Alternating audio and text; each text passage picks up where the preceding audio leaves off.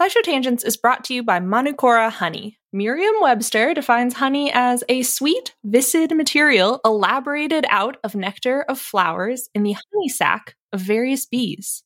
And that's all good and fine, but old Merriam and Webster used some words that I don't know and didn't really hit the mark when it comes to talking about Manukora honey. First off, Manukora isn't just sweet and viscid. It's got a rich, complex taste and a creamy, melt-in-your-mouth texture that you won't find in your average, everyday grocery store honey. And nectar of flowers doesn't cut it when you're talking about the nectar of the Manuka tea tree in New Zealand, the only nectar these bees feed on in the production of Manukora honey. In conclusion, Manukora ain't just your average boring dictionary-defined honey. It's special honey. I know this firsthand. They sent us a jar, a squeeze bottle, and some honey sticks, and we've been sharing them around the office of their MGO 850 Plus, their best-selling honey.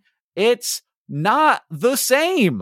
It's not what you're thinking of when you think of honey. Look, have you ever think to yourself, if like a company made grapes for the first time, we'd go nuts?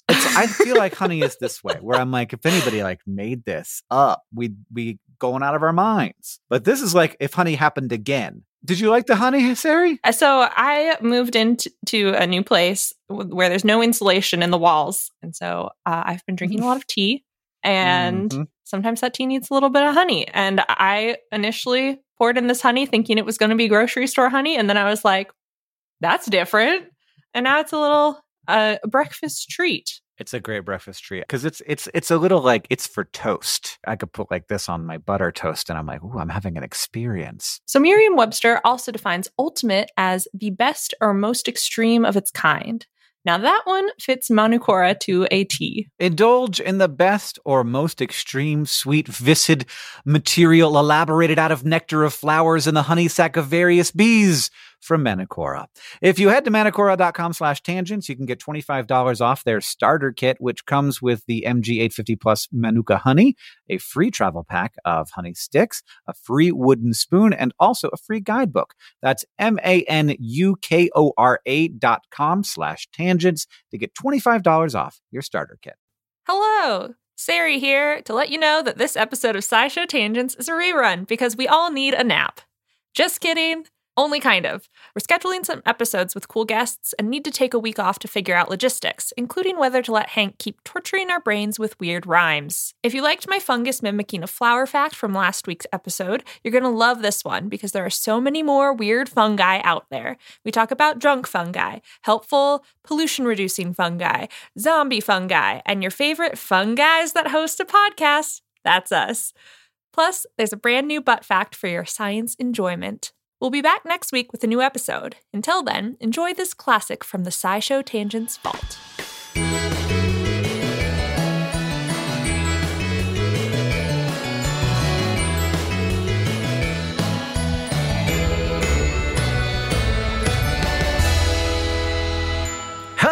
Welcome to SciShow Tangents, the lightly competitive knowledge showcase starring some of the geniuses that make the YouTube series SciShow happen. This week, as always, we have our normal crew. I'm joined by Stefan Chin. I'm very normal. Yeah. Stefan, what's your tagline? Sun's out, guns out. Sam Schultz, Butte native Sam Schultz is also here. Yeah, here I am. If you would like to know or hear about Butte, just be in the same room as Sam. Email me. I'll tell you about it. What's your tagline? Simply having a wonderful Christmas time. And Sari Riley's here too. Hello. Sari Riley at 60%. Also very average. And what's your tagline? New tooth. I like Did you buy a new tooth? I got 2 fillings today, and my mouth has only now started being unnumb. You're having a day. My whole right side of my face was numb, and so I felt like I was drooling. It was really gross. You do sound a little numb. Oh, come on. You can't say that to a person. Well, if I sound weird on the podcast, it's because my right half of my mouth barely got feeling. And my name is Hank Green, and I'm here to hang out with my friends and talk about science. My tagline is Porsche Buddies. Every week here on SciShow Tangents, we get together to try to one-up, amaze, and delight each other with science facts. We're playing for glory. We're playing to please all of those of you who are listening, and we're also playing for Hank Bucks because that's all that matters anymore. We do everything we can to stay on topic, but judging by previous conversations we've had, that won't go great. So if any of the rest of the team deems the tangent unworthy, we'll force you to give up one of your Hank Bucks, so tangent with care. Now, as always, we introduce this week's topic with the traditional science poem, this week from me, so I just get to keep talking. A fungus among us, I'm liking this lichen. A cloister of oyster, so gorgeous, so striking. In my duffel, a truffle, Aunt Belle has chanterelles. These teeny porcini, clamshells and morels. You okay, guys? Instead of mutton, a button, so delish I'm deceased. Behold, it's a mold, and yeast is a beast. By Jiminy, this criminy, I bellow for Portobello. Every one of them's gold, whether white, red, or yellow. Oh no. Paul made me mad for Sam was so mad at my cute mushroom really poem. cute. Yeah. So our topic for the day is mushrooms or fungus. Yeah, much more broad than mushrooms. Yeah. That's my first question. Yes, That's sir. a good one. What's the difference between a mushroom and a fungi? It's a subset. Yeah. All mushrooms are fungi, but not all fungi are mushrooms. Correct. Yeah. And There you and go. the nice thing about fungi is this is actually a pretty easy thing to define. Yeah. Mhm. Like it's one of the kingdoms. Kingdom, yeah. So Mm. domains are the biggest. Mhm. You have archaea, bacteria, and then eukaryotes, eukarya. Yeah. And then under eukaryotes, animals, plants, fungi. So they're like a whole category of the tree of life. They're not plants, they're not animals. They're a whole other thing. And I don't actually know what makes them different though. Why like a yeast is different from a protist or some other tiny eukaryote. I also didn't know this Okay. off the top of my head, but they are eukaryotic, which means they have a nucleus inside. I think the two things that set them apart is that they reproduce with spores. Oh. So like the little powdery stuff Yeah. in mushrooms or things like that. They all fungi reproduce with spores. Is there a fancy word for that? Sporiogenesis. Yeah. Something like Is that. that the word? No, I Oh. just made that up. Sporogenesis is the Oh. process of spore formation. Hey, maybe I Look at you probably knew that. I probably had heard that before. But also like a lot of biology words It's pretty easy to are guess. easy. Yeah. Once you get how they do it. And then the other thing that sets them apart? Their cell walls, so like plants, their cells have more structure than an animal cell, but their cell walls specifically have chitin inside, so they're more rigid, and they don't have chloroplasts, which plants have. Okay. So they're heterotrophic. They can't make their own food. This source that I found said it may include 1.5 million species, and we've only named and described about 80,000 of them. Oh, so if you wanted to start naming and describing some species, fungus is where it's at. Yeah, it seems like the taxa are very fraught. Like there are old fungus researchers where they were like, we're going to name all these Right, things. yeah. And then modern fungus researchers are like, what the heck were people doing? They just looked at all this like black moldy stuff and lumped it together without looking at anything genetic about it. But they're actually a very different species. You don't get like paid if you describe a new fungus. No, you can name it after yourself. That's like what people do. Well, what if I name it after sponsors? So I'll discover and Pepsi. describe a fungus, and then you can pay me to name you after it. Because I'm not interested in like doing science if I'm not getting that money. Just like the stars and planets Yeah, and things like that okay. when people buy those. I named a star after you, except it's a slime mold. I think that's a great idea. Do you have any other questions about fungus? No, I've learned everything about them. Sam knows That's everything it. now. So it's time for... One of our panelists has prepared 3 science facts for our education and enjoyment, but only one of those facts is real. And the other 3 panelists have to figure out either by deduction or wild guess which is the true fact. If you do, you get a Hank Buck. If you're tricked, then Stefan will get your Hank Buck. Give me the cash. These days, we use fungi for all kinds of different things. Like yeast is a fungi, so we use it for fermentation. Spaghetti sauce. Spaghetti sauce, it's in there. sure. As a medication, food, research, all kinds of things. But which of these 3 things did ancient humans use fungi for? Ooh.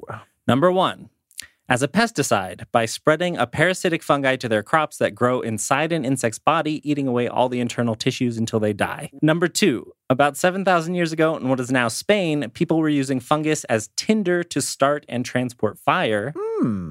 Or number 3, ancient Egyptians bound moldy bread to people's nether regions to treat genital warts. No, why not? Yeah, why not? So what I'm saying is that using fungus as a crop enhancement is not unheard of in modern society either. Mm-hmm. But I feel like it would be hard to get enough fungus to spread it around. So they used it as a pesticide, spreading a parasitic fungi over their crops. We're saying both fungi and fungi here on tangents because both of those are correct pronunciations. Number 2, 7,000 years ago, in what is now Spain, people were using fungus as tinder to start and transport fire. Or 3, ancient Egyptians put moldy bread on people's crotches to treat genital warts. The fire one sounds familiar to me, so I'm just going to go with that one. Oh, wow, you're already in. Are You're you done. guessing? Yeah. Oh. Oh, I'm boy. locked in. Okay, You're well, locked Sam's in? locked Does in. that mean we're going to stop discussing? No, discuss all you want. You're just locked in? I just have a good feeling about Yes, that one. Sam's like, look, Okay. I want to guess and stop thinking about it. I don't want to be involved in a conversation about genital warts. No, so that's I'm not fine. going to be. I'd like to explore genital warts. Okay. I explored genital warts too much while researching this. I went to the Wikipedia page and I was not expecting the visuals that I got. Yeah. Mhm. Yep. They don't shy away. This is medicine. This sounds not unlikely to me. Yeah, there's like a whole idea in old medicine where it's like treat the thing with a thing that looks like the thing. That was the worst way to phrase that. No, it makes It's sense, like though. warty bread, Next warty time- genitals. Yeah, Yeah. next time you see a piece of bread, just think, that looks like genitals to me.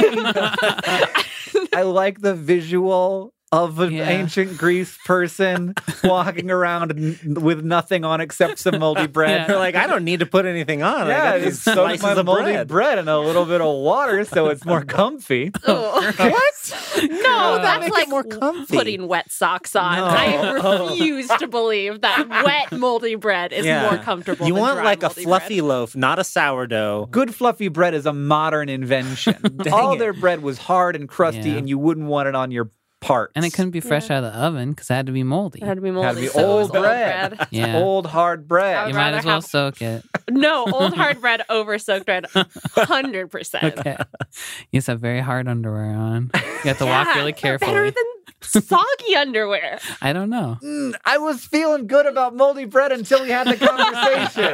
Now I think it's too hard. What are you even going to do? There's nothing to gain by knowing too much about something. You Yeah. gotta just Yeah. guess. I'm going to go with moldy bread. Okay, I'm also going to go with Tinder because Ah, that also sounds realistic. yeah. I But don't know. all of us are saying no to I pesticide. feel like no pesticide. Yeah. Stefan, what do we have? So it was the Tinder. So they found at this site, the La Draga site on the Iberian Peninsula in northeastern Spain, is one of the oldest agricultural settlements in that area. And it exists below the water table because it's like wet. It preserved a lot of like soft okay. tissue stuff. And so they have found all these like fungi samples. And there were like 6 different species, and I think all of them were known to be used as tinder in other like points throughout history. And they call them tinder fungi. Not super creative, yeah. but you know, Pretty bad it's name. fine. And they're basically like non-edible species that have a sort of woody structure to them, Right, so yeah, they're yeah, super yeah. flammable. A lot of them seem to be like slow burning. They would catch fire easily, and then they would burn for a long time, so you could like transport the fire somewhere else or whatever. Probably lighter than wood, I'd imagine. Yeah. One of the species is Daldinia concentrica, is called King Alfred's cake or cramp balls. Wait, what? And it looks What kind was of the like, jump from I don't know. Wait, cramp balls? cramp balls? You have to spell cramp balls Yeah. for me. Cramp? They look like C-R-A-M? they look It looks like like cramp balls. doo-doo. Oh, yeah. Okay, I can see that. We being can some link to cramp that. balls. Yeah.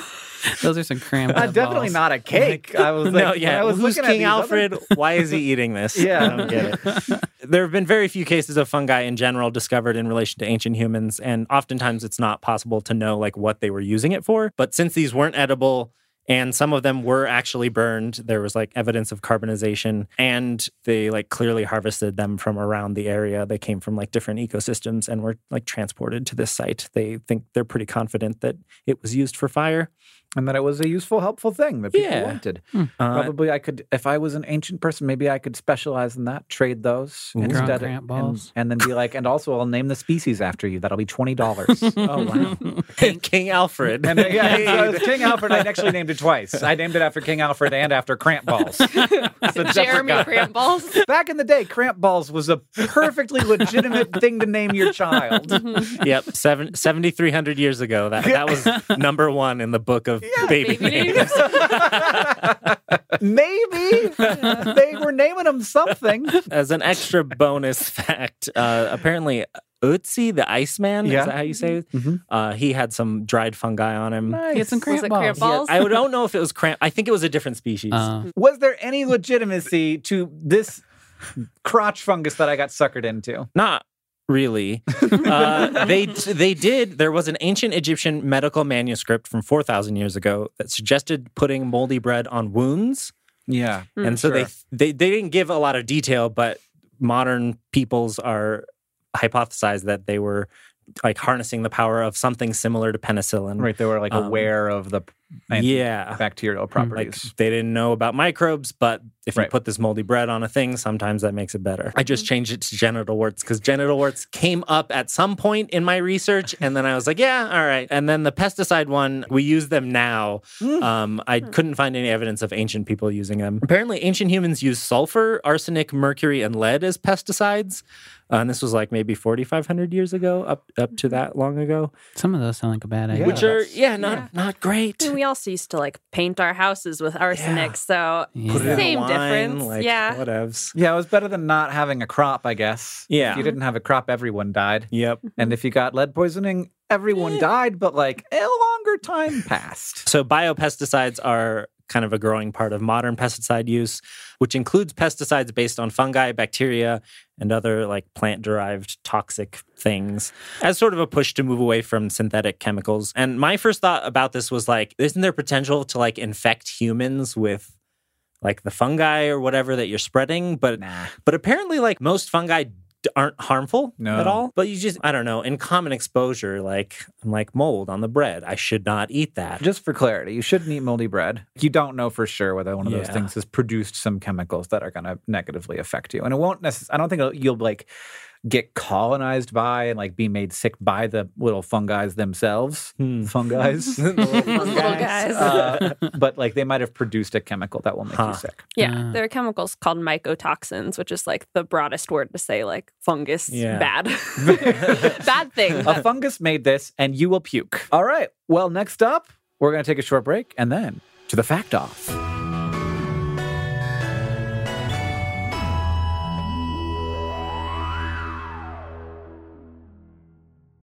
SciShow Tangents is brought to you by Factor, whose ready-to-eat meal delivery takes the stress out of meal planning. Stress is stressful. I don't like it. Life just goes and goes, and it doesn't ever stop going. There's always something else to do. And one of those things is a very important thing called eating dinner. To eat dinner, one must pick out what they want to eat and then go to the grocery store and then buy the stuff and then chop the stuff and do other things to the stuff. You have to heat the stuff and put it in water. And then afterwards, you have to take the things that you heated it in and they're gross and you have to make them clean again. Meanwhile, life is still happening. That all that's building up around you. This is terrifying. I never want to cook again. You're right, Factor ad. I don't want to have this happen. This is unacceptable. Sometimes, parentheses, all the time, you just don't have the time or the energy for meal planning on top of everything else going on in your life. So thankfully, Factor is here to help.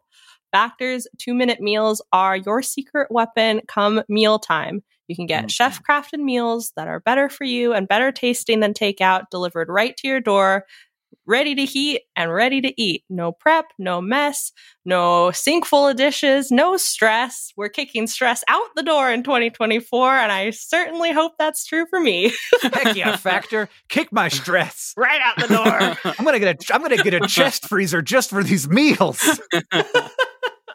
Well, you're going to need one because they have over 35 meals to choose from, flexible ordering options, add-ons, smoothies. Factor offers all sorts of fast, simple solutions when you're too busy to cook. Banish your stress, even if it's just for like 1 hour while you're eating dinner. Head to factormeals.com/tangents50 and use code tangents50 to get 50% off. That's code tangents50 at factormeals.com/tangents50 to get 50% off. SciShow Tangents is brought to you by Rocket Money, a personal finance app that finds and cancels your unwanted subscriptions, monitors your spending, and helps lower your bills. I said it before, and I'll say it again. It's a subscription-based world out there. Video games, art-making programs, food delivery services. These things, they all have dang subscription services to subscribe to. And I don't want to cast aspersions? Dispersions? Yeah. Aspersions. One of those. Aspersions. Yeah. But it does seem like part of the subscription business model is to get you to subscribe to something and then hope that you lose track of everything you subscribe to and just keep forking out $10 a month until the sun burns out. And you know what? That's actually a pretty good idea on their part, but it's not such a good idea for your wallet. Your money is like a bean. You want to plant it in fertile soil. You don't want people carving off pieces of your bean all the time. That bean's not going to grow if there's a constant drain on the bean. That is where Rocket Money comes in. With Rocket Money, you can see all your subscriptions in one place, decide what you do and don't want, and cancel things with just a tap. Rocket Money will even try to get you a refund for the last couple of months of wasted money. And beans. And beyond subscription canceling, Rocket Money helps you build budgets, track your spending, and more. There's all kinds of ways to take care of those beans so they grow into a nice big bean plant. It has over 5 million users, and it helps save members an average of $720 a year with over 500 million in canceled subscriptions. What would you do with 720 beans? I'd buy more beans. Different kind of bean, I guess. A cheaper, more of a cheaper type of bean. You buy cheaper beans with your expensive beans. Yeah, until I had an infinite amount of the cheapest bean you could possibly have. Subscription companies hate this one simple trick because you figured out their plot and now you can use that money for beans instead. Stop wasting money on things you don't use and start using money on things like beans. Cancel your unwanted subscriptions by going to rocketmoney.com/tangents. That's rocketmoney.com/tangents. rocketmoney.com/TANGENTS.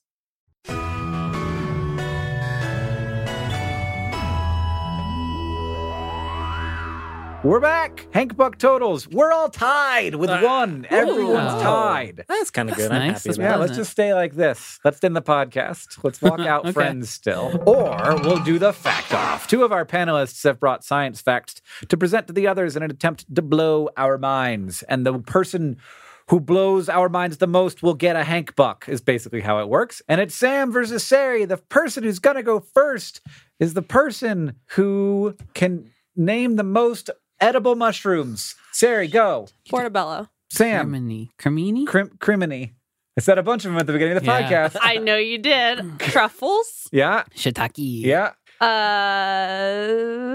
Hey, I got more button. Is that one? Button is a mushroom. White? I think that's a mushroom. White. I was about to say that, but I was like, that's just a color. Well, I think that means you failed. Yes, I think I lost. So I think do I go loser first? should go first. Okay, that's fine. So there was a weird phenomenon that was first reported in a pamphlet in 1872 and a paper in 1881 in Cognac, France, where the walls and roofs of buildings and even trees in one particular area of town were covered in a mysterious black grime. Ugh. And then over the next century and some, we found similar black grimy residue on fences, street signs, cars, houses, and even stainless steel in suburbs like Shively, Kentucky, or Lakeshore, Ontario, or in places all over the world like the UK, Korea, Trinidad, Barbados. And we didn't, like, people who lived there were inconvenienced by this thing.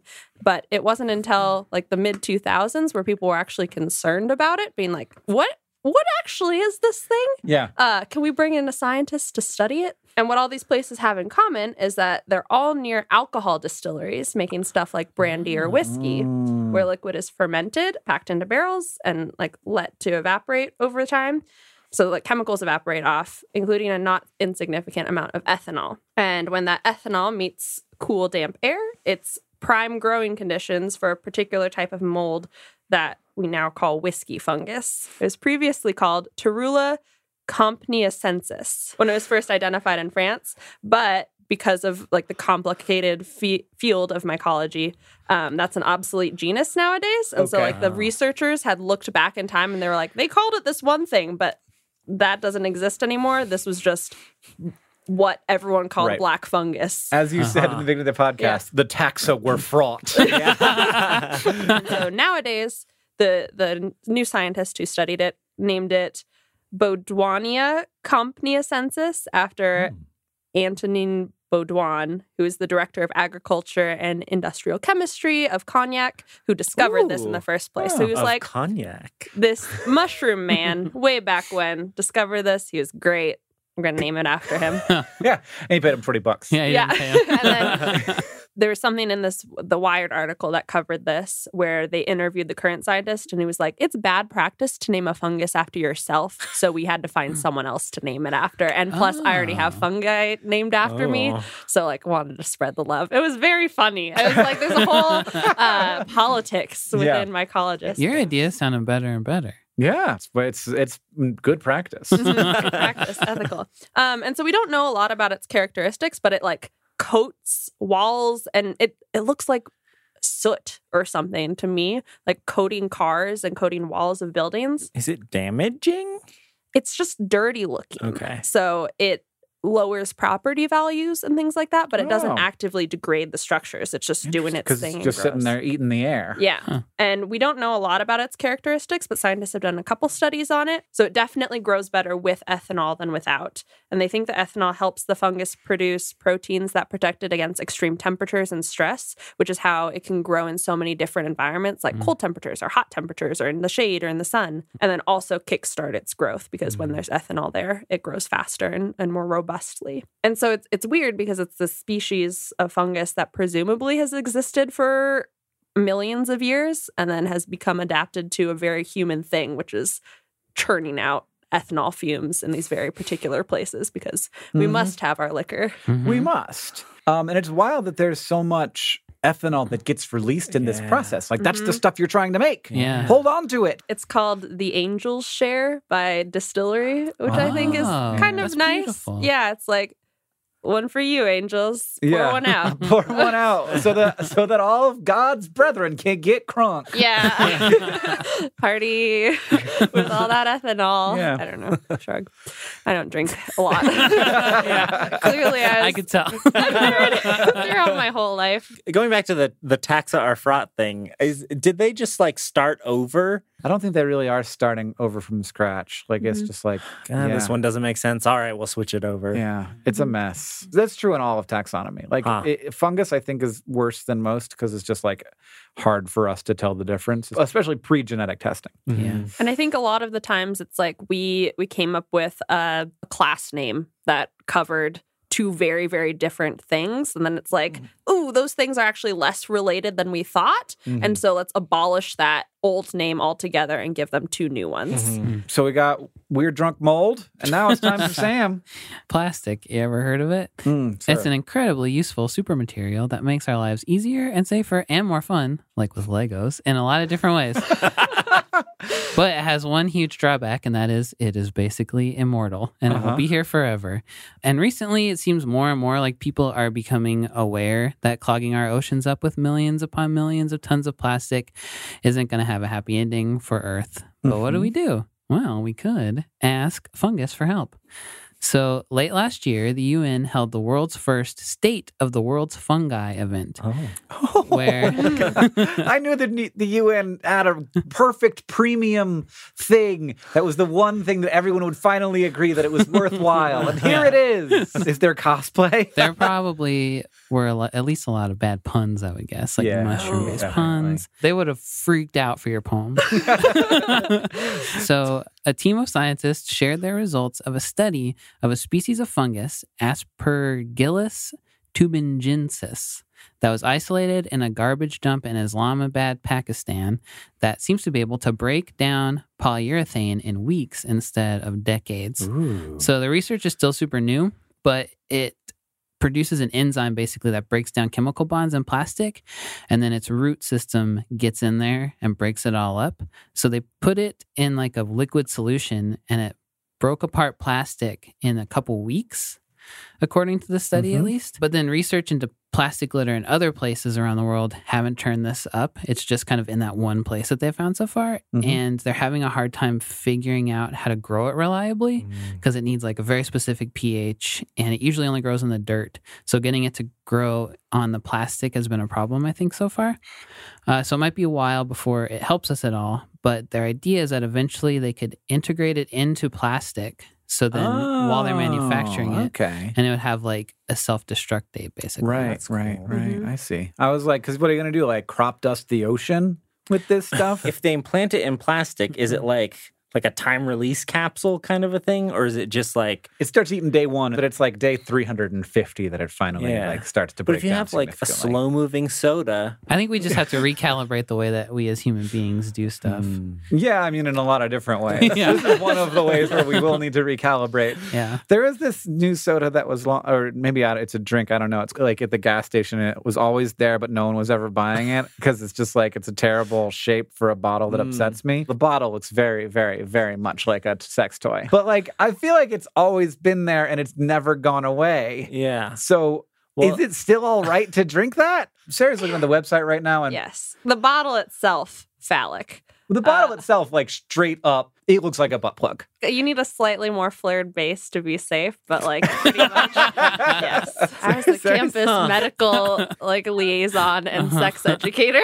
So you're like, do not use bottles as butt plugs. I mean, it might just slip in there and be bad. Then it's forever. Well, then hospital. A hospital or Forever, yeah. Forever, Or it's just, just- yeah, you know, leave it forever life because now. you'll die. Yeah. Well, if it had the fungus in it, it would just disintegrate eventually. no problem. Right in the butt. Is this a tangent? This was a horrible one. I hated all of it. And it was all Hank's fault. It was all my fault. Deeply my fault. Yeah. No, in no way was that at all related to the topic at It hand. got pretty close to being Sarah's fault, too. But I'm surprised you're not taking it for both of us because I did more talking during this tangent. I got so excited. Yeah. Sarah had a safety tip for butt plugs, which is that it should have a flared base. And that seems like a useful contribution. Yeah, we can't and not punish worth people. docking a point. All right. I don't think I was going to win this one anyway. do you even remember what my fact was? Yeah, your Plastics. fact, plastic is immortal unless you imbue it with Aspergillus tuberculosis. And Sari, yours was that there is really drunk fungus around. Drunkest. Yeah, drunkus. I'll give it to Sam. I'm going to Sam. Yeah. Yeah, I'm going to say that the angel's share of ethanol getting consumed by a fungus is beautiful. It turns out, does this mean that the weird fungus are the angels, and should we be thanking them and like doing nice things for them? Yes. Yeah. I think at the state of the fungus, we should then create a world religion around the fungus. The drungus. I, for one, worship the drungus. Okay. Cool. Please bless us. Yeah, please. It's a good podcast episode when you invent a religion. All right, now it's time for Ask the Science Couch, where we ask listener questions to our couch of finely honed scientific minds. Stefan, what's our question? At Celta Volt asks, when parasitic fungi infect live animals and take over them, are they actually thinking about what their prey is doing, like actually puppeting them with a pseudo-nervous system, or is that something else? So there are fungi, Ophiocordyceps, that infect insects and control their movement somehow. And the one that we've studied the most is in carpenter ants. And what this fungus does is it like infects the ants, makes them crawl up to a certain height, oftentimes like 25 meters, I think, grab onto moss or a leaf, and then just die there. And Like just never move again. and never move again, so that the fungus can then grow out of their head and then spread spores. So it's like high enough up that the spores can scatter and grow and things like that. Hit other. Right. Yeah. ants. So it seems natural to think it would make a little fungus brain in there that Yes. would tell you what to do. But there have been scientists who have gone like slice by slice through zombified ants infected with this fungus to see where exactly it went. and it went everywhere but the brain, which is very cool. Oh. So they surround the muscles and form a network around the muscles of the ant. That sounds like a neurosystem.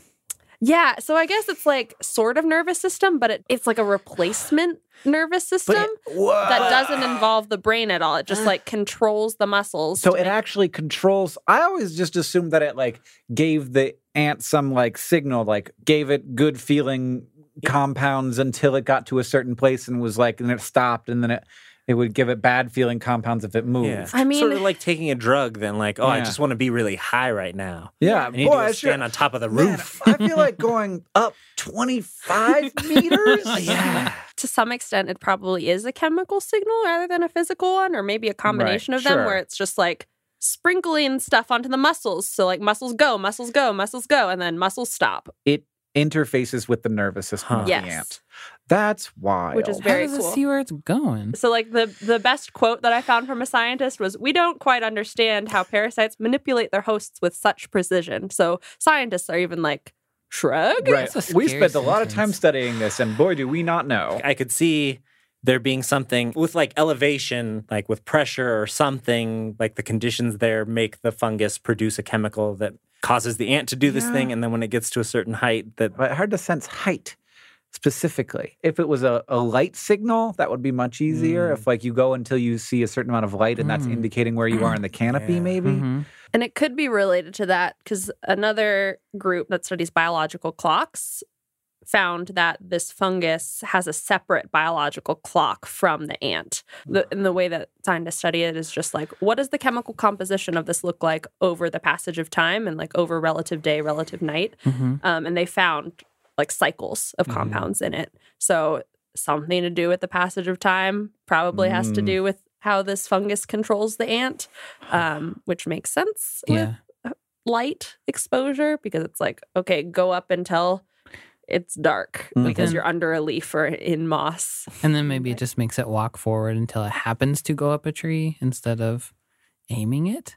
Who knows? Yeah, that is like the big question mark, and where I feel like it gets very dicey because no biologist is going to want to say the fungus wants the ant to do this. Yeah. Because I guess the fungus end goal is to reproduce and like spread spores, but It's what the genes want, not what the fungus wants. Yeah. It's just, that's where the puppeteering analogy falls apart because it's not like the fungus is, I don't know, wants the ant to take 5 That's what the fungus does. It's not what the Yeah. fungus wants. Yeah. We don't have a good way of talking about this. yeah. Because I we just came up with yeah. one. We didn't. Well, Sam's like, I think I do. It's like humans. We just do what we do, not what we want. Well, the reason I know I'm not being controlled by a fungus is because I have no idea what I want. And if a fungus was controlling me, it would make me do the thing that was good for the fungus. Whereas I just am so confused. The fungus angels want you to choose your own path. They've just given you this gift of life. Yeah. And now you have to do it. Balls. So we don't really know. We don't know, but this is more information than I had, that's for sure. Yeah. Pseudo nervous system maybe is the best understanding that we have of it, That's but freaky. And that's wild. it's wild. Yeah. Yeah, that's mostly it. Is biologists think that this kind of control is like this is like beyond what neuroscientists have figured out how to do. Like this is unseen in neuroscience before. If you want to ask the Science Couch your question, you can follow us on Twitter at SciShow Tangents, where we tweet out upcoming topics for episodes. Thank you to @Bree Beecher, @J Hobiek, and everybody else who tweeted us your questions this week. Final Hank Buck scores. Sari and Sam have come out on top, tied with 2 each. Wow. Stefan is third, and I'm 0 because I had a weird energy drink tangent that was really bad. Sarah, you're on a hot streak. Oh. I am? Yeah. Ooh. Do you want to know the scores right now, the total scores? Tell us the scores, Sam. I have 49. Mm-hmm. Hank has 46. Oof. Sari has 44. Stefan has 41. I'm slipping. I'm catching up. Right, yeah, we are. We're catching up to Sam, but like you're still you've been out in the head a long time. Wow, I can't do that. You need a mushroom nervous system. Put a slime mold in there. Yeah. If you like the show and you want to help us, it's easy to do that. You can leave us a review wherever you listen. That helps us know what you like about the show. And we'll be looking at iTunes reviews for topic ideas for future episodes. So leave your topic ideas there. Second, tweet out your favorite moment from this episode to us. I love it when I see those. And if you want to show your love for SciShow Tangents, just tell people about us. If you want to read more about any of today's topics, check out scishowtangents.org to find links to all of our sources and maybe some photos of weird mushrooms. Thank you for joining. I have been Hank Green. I've been Sari Riley. I've been Stefan Chin. And I've been Sam Schultz. SciShow Tangents is a co-production of Complexly and the amazing team at WNYC Studios. It's created by all of us and produced by Caitlin Hoffmeister and Sam Schultz, who also edits a lot of these episodes, along with Hiroko Matsushima. Our sound design is by Joseph Tuna Medish. Our social media organizer is Victoria Bongiorno, and we couldn't make any of this without our patrons on Patreon. Thank you. And remember, the mind is not a vessel to be filled, but a fire to be lighted.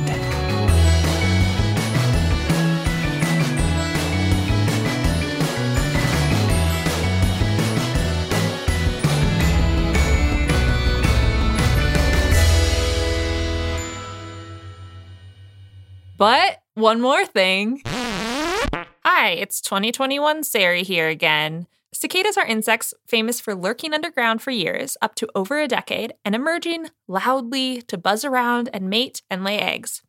Some fungi in the genus Massapora take over cicada bodies and produce psilocybin, a hallucinogenic chemical found in some mushrooms, making the males go extremely sex crazy, so much so that their butts can fall off, leaving a gaping wound with a fungus plug that sprinkles spores as they hump things and fly around.